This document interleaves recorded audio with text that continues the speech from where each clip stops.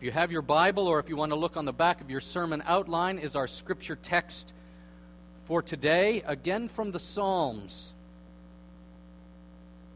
A psalm that affirms life.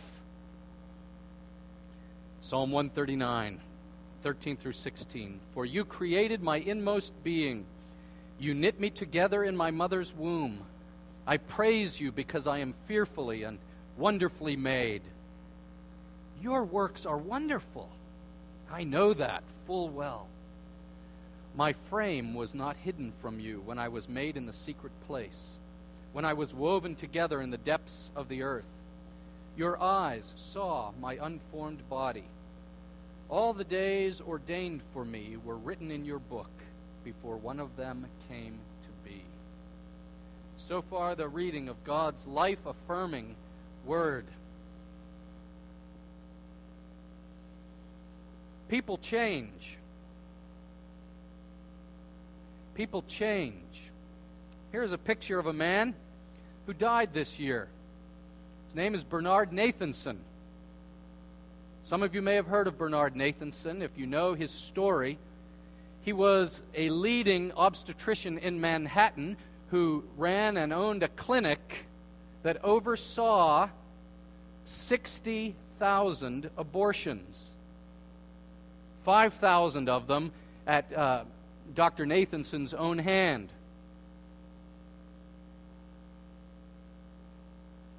He was a crusader in the 1960s, in the 1970s, in the pro-choice movement for abortion, working for legislation, working in the courts, working in the for public opinion to legalize abortion. But within a year of Roe versus Wade, in 1973, Bernard Nathanson began to have moral doubts about this cause to which he had so singularly dedicated his life. And in 1974, he wrote a highly noted article in the prestigious New England Journal of Medicine, where he talked about his role in running this clinic. And he revealed his growing doubts to the medical community about the pro-choice dogma that he had been promoting, that abortion was simply the removal of an undifferentiated mass of cells and wasn't the killing of a developing human being. And as he referred to those 60,000 abortions under his oversight, he confessed, quote, to an increasing certainty that I had in fact presided over 60,000 deaths. People change. People do change their minds and attitudes on large issues. Just because you held an opinion once and it was even firm does not mean you can't grow and learn and your perspective change. Bernard Nathanson began to change. By 1980, the weight of the evidence in favor of his new thoughts, his new pro-life position overwhelmed him so much, he came to regard the position, as he wrote in several of his books, as unjustified homicide. He refused to perform it any longer, and you may know in 1985 he produced a documentary that went around the world. It was called The Silent Scream. And what he did is he took the newly developed sonogram imagery that could actually look inside the womb, and he recorded an abortion in progress. And at one point, the viewers saw a 12-week-old child in the womb pull back from the surgical instrument and open his mouth, and Nathanson himself narrated the voiceover, saying, "This is the silent scream of a child imminently faced with its own extinction." It affected many people. Many people changed. It went to the White House. President Reagan showed this in the White House. He himself, Reagan, actually was pro-abortion when governor of California. He signed pro-abortion legislation, but he himself changed.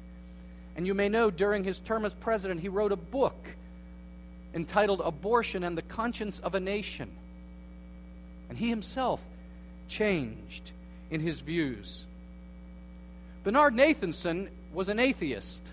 Isn't that interesting? He did not say that he came to this position out of religion. He insisted he came to his position as a doctor, as a scientist, and as someone who had come to understand the generally accepted principles of the dignity of the human person. But he was changing. And this is interesting. I had dinner with Bernard Nathanson during that period after he became pro-life, but before he became a Christian.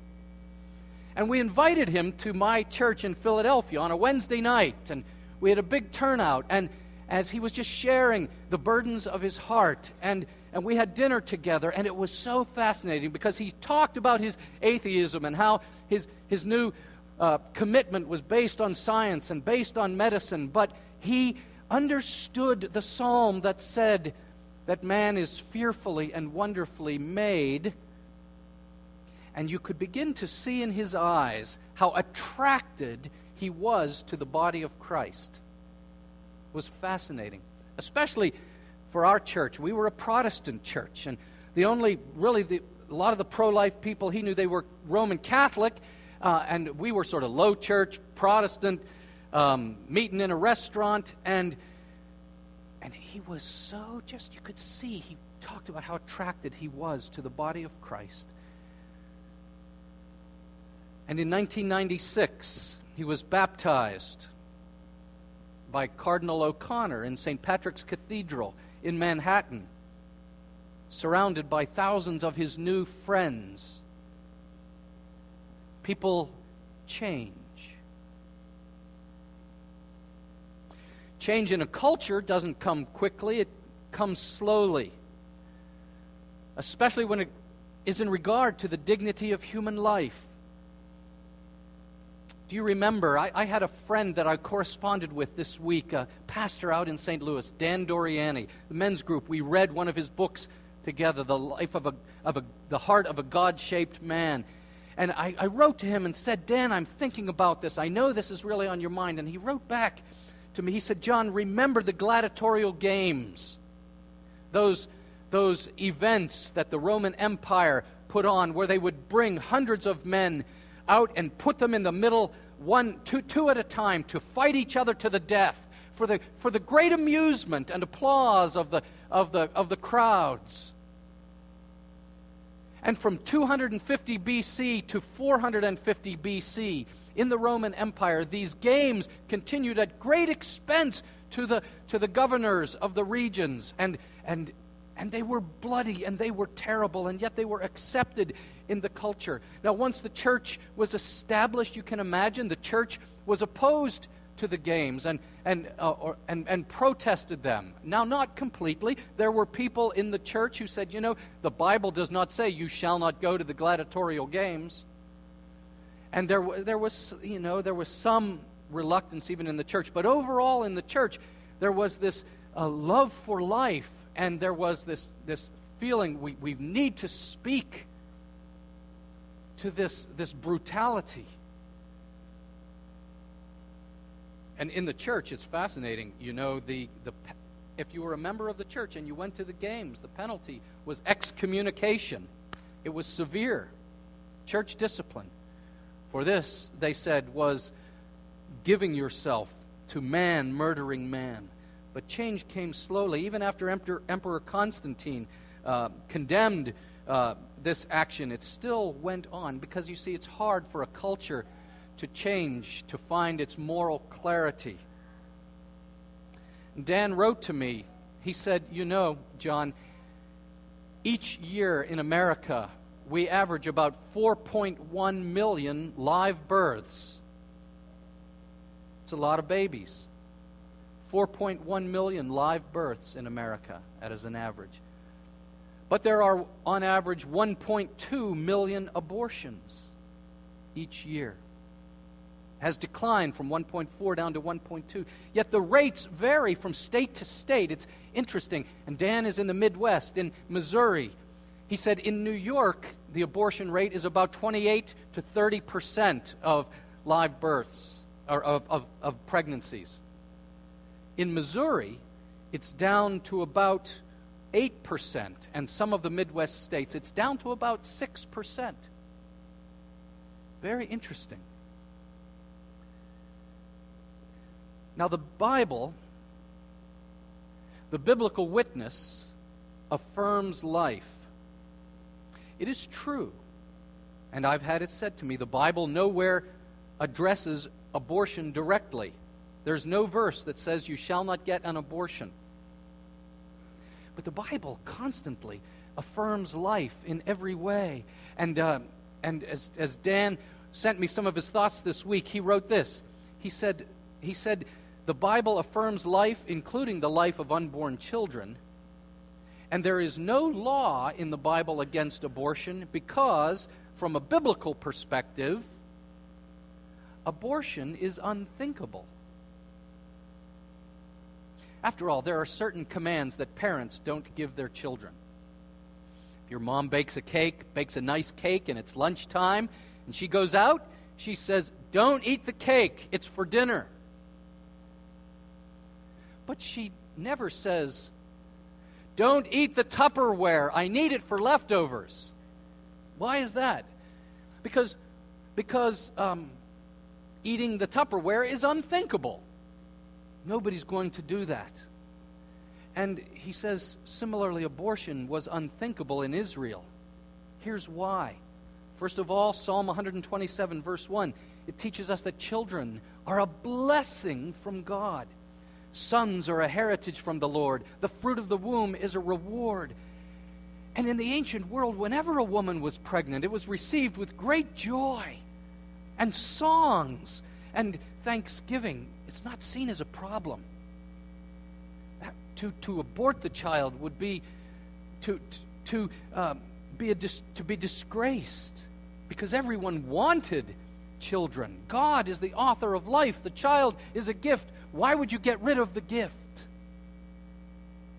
And then secondly, the Bible affirms children and unborn children as people. Our text today. As you are knit together in the womb, you are you. You are you. At 11 weeks, just 11 weeks, you are wonderfully put together. At 5 months, and now the technology so far beyond what Bernard Nathanson had in 1985. At 5 months, you are developed. Yes, you're tiny, but you are you at 5 months. At 6 months, you sleep, you move. And at 9 months, well, you're not that much different, except you are breathing air no longer through the umbilical cord, but with your own lungs. In Luke 1:44, you know the passage, when Elizabeth is pregnant with John the Baptist and she meets Mary, who is carrying Jesus. And what happens? She says, the child leaped for joy. Scripture calls John the Baptist a child before his birth. Now, some people disagree. Secular people disagree. We have to be allowed to talk about this.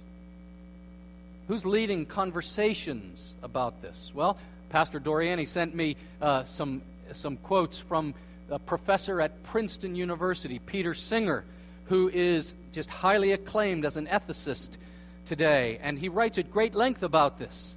And Singer thinks we should make decisions through this question. What causes pain? What causes pleasure? What causes happiness? And what causes misery? Now, Peter Singer himself believes that an unborn baby is clearly a living human. But, he says, quote, we should recognize that the fact that a being is human and alive does not in itself tell us whether it is wrong to take that being's life. What is so special about the fact that a life is human? And over many pages in several books, Singer makes the point that being human in and of itself does not decide whether or not that person should be able to live. And he's very consistent. He says, look, that unborn child can't have preferences. So nothing then can weigh against the mother's preferences.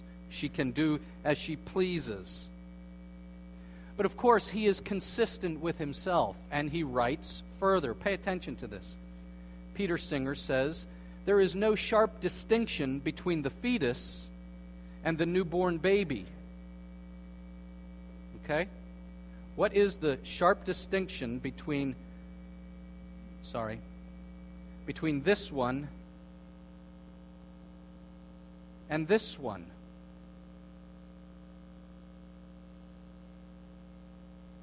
Newborns, this one, lack the essential traits of personhood.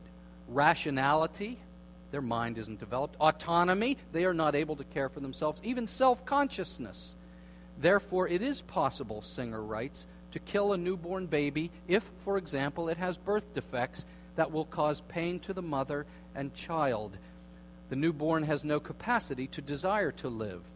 And then he goes on. Okay.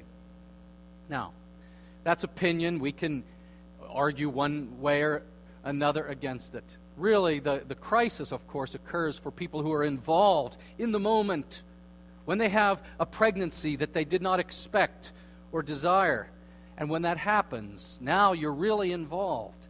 It's right at that point that many people, both the father and the mother, become frightened, confused, conflicted.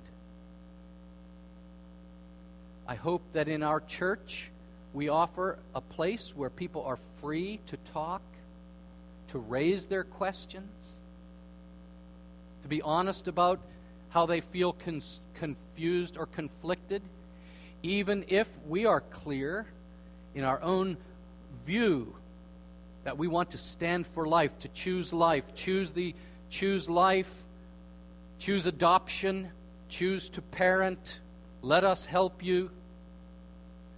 But we have to allow people to talk about this issue. It's winning hearts in the crisis. That's so important. Dan says out in Missouri in the 1980s, think about this. This is astounding. You didn't know this, I bet. In the 1980s, the abortion rate in Missouri was maybe 22%. Today, it's 8%. Now that means on the coasts, in the big cities, it's actually gone up. And I gave you that article last year by William McGurn in the Wall Street Journal that says 61% of all African American children conceived are aborted, and 40-some% of Hispanic children in New York City are aborted. Yes, the rates there continue to rise tragically. But he said there is, in pockets, in movement, throughout our culture, there is movement to win hearts and minds. Now, some of us are involved on this issue, and this is painful. Some of us are involved because maybe you've had an abortion. Maybe you abandoned a woman who carried your child. Maybe you pressured someone to have an abortion. It might just be a faded memory. It might be an open wound in your soul. And you're trying to cope, and you're saying, well, I'm trying now to be the best parent I can be, or I'm trying now to make up for it by being the best person I can be. Listen to me carefully. It's impossible. It's impossible to pay it off. But Jesus forgives. Jesus forgives every sin. Every sin. You can't pay it off. You cannot atone for your sin. But God can, and God does through Jesus Christ our Lord. Only God can, freely offering forgiveness. He is not interested in our penance. You know, some wings of the Christian church, they say, well, if you do enough penance, you can pay it off. God's not interested in our penance because that can't pay it off. Jesus paid for our mistakes. He bore our punishment. If you trust in Him, you are free from guilt because of the work of Christ, not the work that you performed. And if you have sought God's mercy, and yet you say, Pastor, I'm still conflicted. My door is open to you. My wife's door is open to you. Other people in this church, their door is open to you. To just talk and pray, help you process it with Jesus Christ. Okay? I want to be clear on that. If we confess our sins, 1 John says, He's faithful and just to forgive us our sins, to cleanse us from all unrighteousness. And then point number 3 is we who know the gospel say that gospel makes us life-giving and life-affirming. And I don't know which passages you can choose because there's so many wonderful passages of the Bible, but I'm drawn to Romans chapter 5, verse 6. The senior high kicked off a study of the book of Romans this week. I can't wait till we get to chapter 5 because the gospel is laid out so beautifully there. While we were still weak, at the right time, Christ died for the ungodly. And that is compelling, that when we were weak, He rescued us.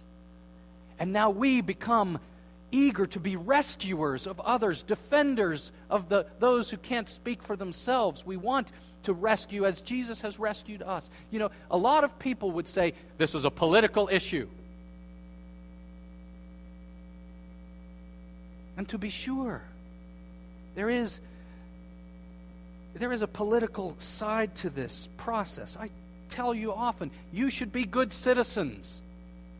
Good citizens, as Romans 13 teaches, pay attention to what's going on. Good citizens are informed. Good citizens vote. You know, John Stossel, who is he on ABC TV or one of the networks? John Stossel, he actually says, you know, not everybody should vote. He says, stupid people should not vote. What's he getting at? He's saying people should be informed. You know, he says, I walk around, I show people a picture of the Chief Justice or of the Vice President, and they don't know who it is. And he says, I want to say to them, don't vote. Be informed. Vote your conscience. But you know what? Ultimately, this is not a political issue. This is a human issue. And our influence will not just be, let's just get people to appoint certain judges that we like, because it took forever to change the Roman Empire on the gladiatorial games, and just getting different politicians in place did not change. No, the gospel of Jesus Christ shows us God's character. God is a rescuer. He rescues the weak and the defenseless. God could have cast me aside. In my pride as a non-Christian, in my selfishness and lust and greed and arrogance, and I've told you my testimony, you know, pleasant on the outside, awful on the inside. God could have said, you know what? I'm through with him. But he rescued me from death, the wages of my sin. He called you, and then he gave you ears to hear his call, and you responded. The great rescuer saved you from death, and he's made it your destiny now, as he has rescued you, that you have this impulse in you to rescue others. You pass it on. And you capture the imagination of people as you carry it on. You see, I think I may have talked about Telemachus, this monk in the 400s once before. But if you don't know who he was a preacher who lived out in the boonies. And Telemachus, in around year 400, heard about the decadence of Rome. And he went to Rome and he saw the decadence. And he knew God. He knew the gospel. And he was so sad by what he saw that he stood on the street corners and he preached. And in particular, he preached against the games, but nobody would listen to him, those circuses where men would murder each other. Then he saw the crowds flocking to the Colosseum, and he said, "Where are you going?" "We're going to the games." And he went with them. And Telemachus saw these men brutally seeking to murder each other for the sport and the cheering of the crowds. He was so upset, he jumped down into the field and ran to the men. And he shouted, "Stop it! Stop it!"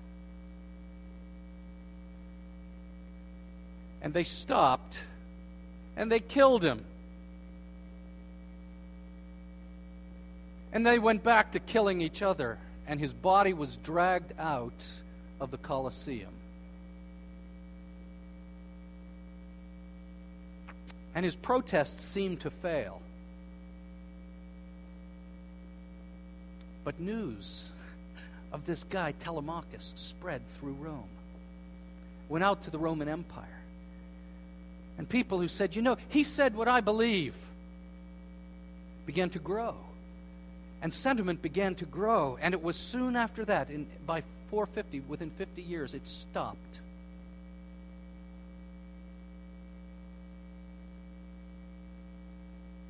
In the ancient church, early Christians loved infants who were abandoned.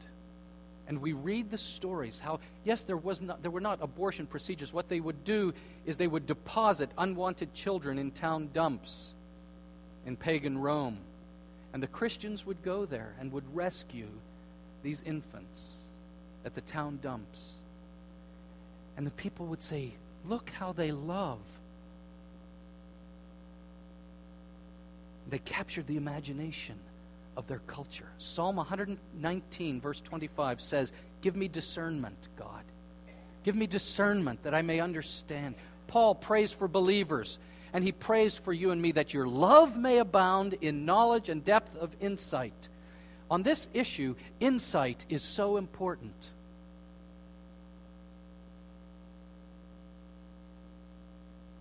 Because there is one view that says this is merely a piece of tissue, an undifferentiated mass of cells that requires a medical procedure. And that's all it is.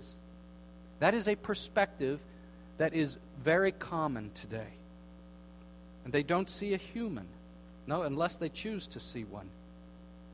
But if you have discernment, if you know what the Bible teaches about human life, even in the womb, and that it is made in the image of God, that it is precious, then you will change. Jesus shows us how to win the moral vision. When people are in a crisis pregnancy, usually they are in agony. Okay? Maybe the father is out of a job. Maybe they got news that the child has Down syndrome. Maybe the family is saying, "Take care of this problem." What do? We first must have the perspective that says, I am a neighbor to that woman and her baby. Jesus tells it in the parable of the Good Samaritan. You see, when somebody says, "Should I keep this baby?" they might be asking, "Will I feel happier if I keep this baby?"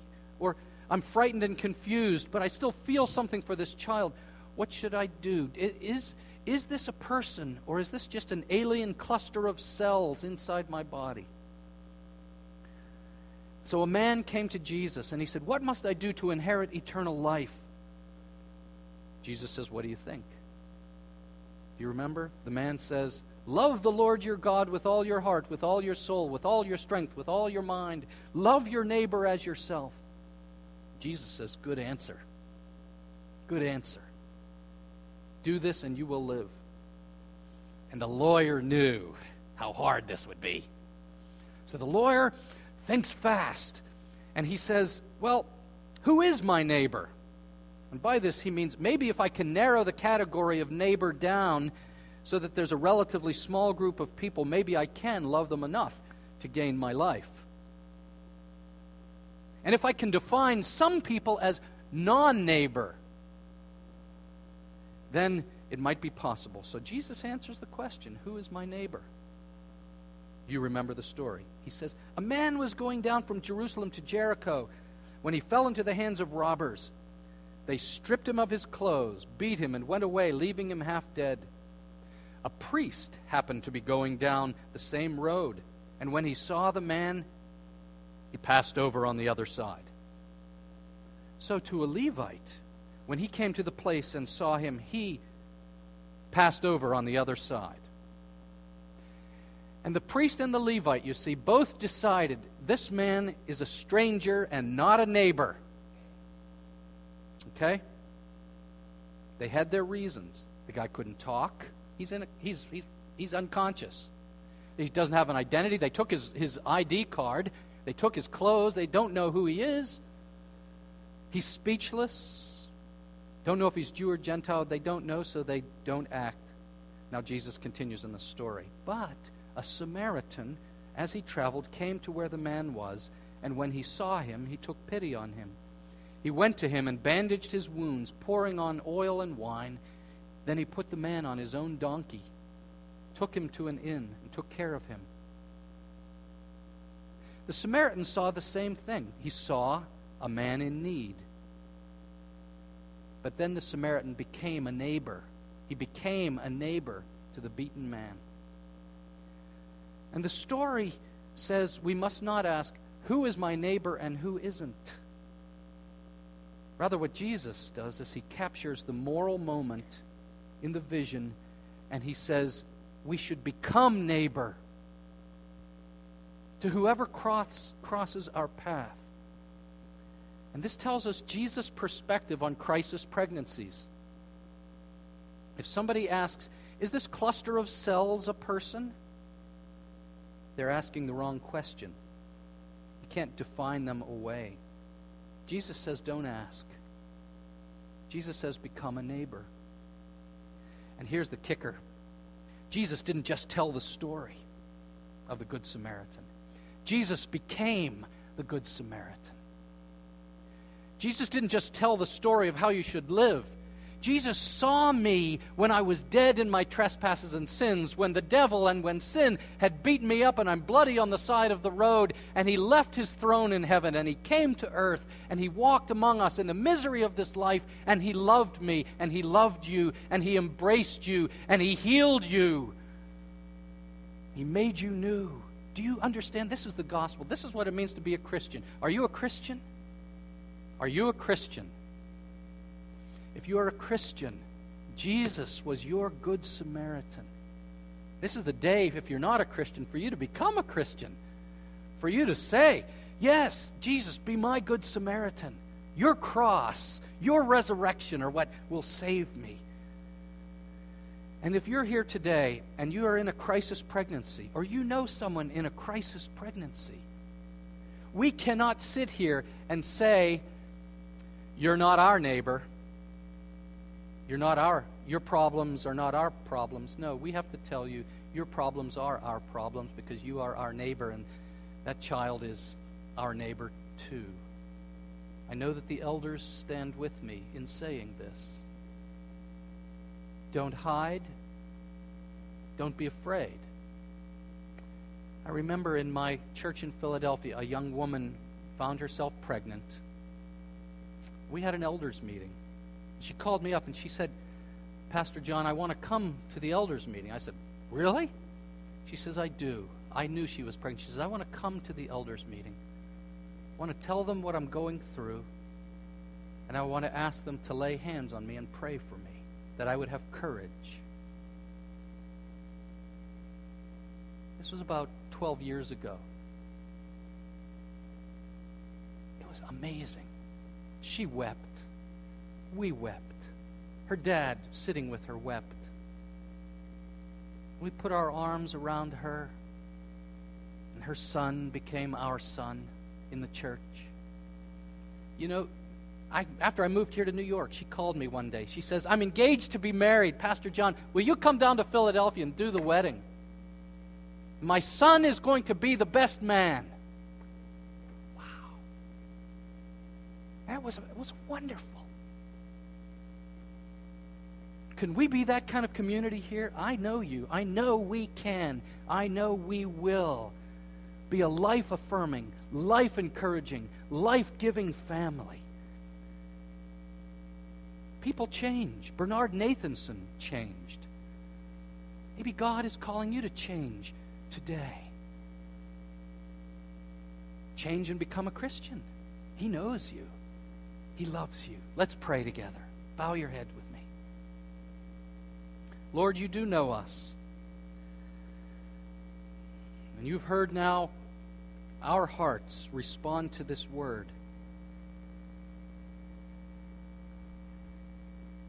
Anything, Lord, that it was unwise said by me, forgive and blot out. But anything that is of you and faithful to what your word says, would you capture the moral imagination of our minds?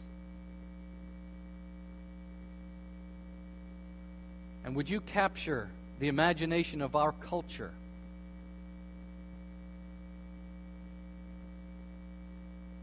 That we would stand for life and love life, encourage life. Oh Lord, for those who need forgiveness of sins, and I'm the first in line, we look to Jesus Christ on the cross, and we say, there is my atonement. It is finished. It is paid for. Can you say that? For all your sins, related to abortion or not. Yes, my sins are forgiven through the blood of Jesus. I trust you. Be my Savior.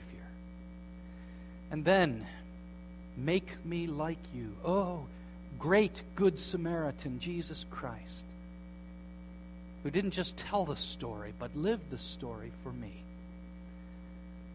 And may we go into this world and love our neighbor as you've loved us. In Jesus' name, amen.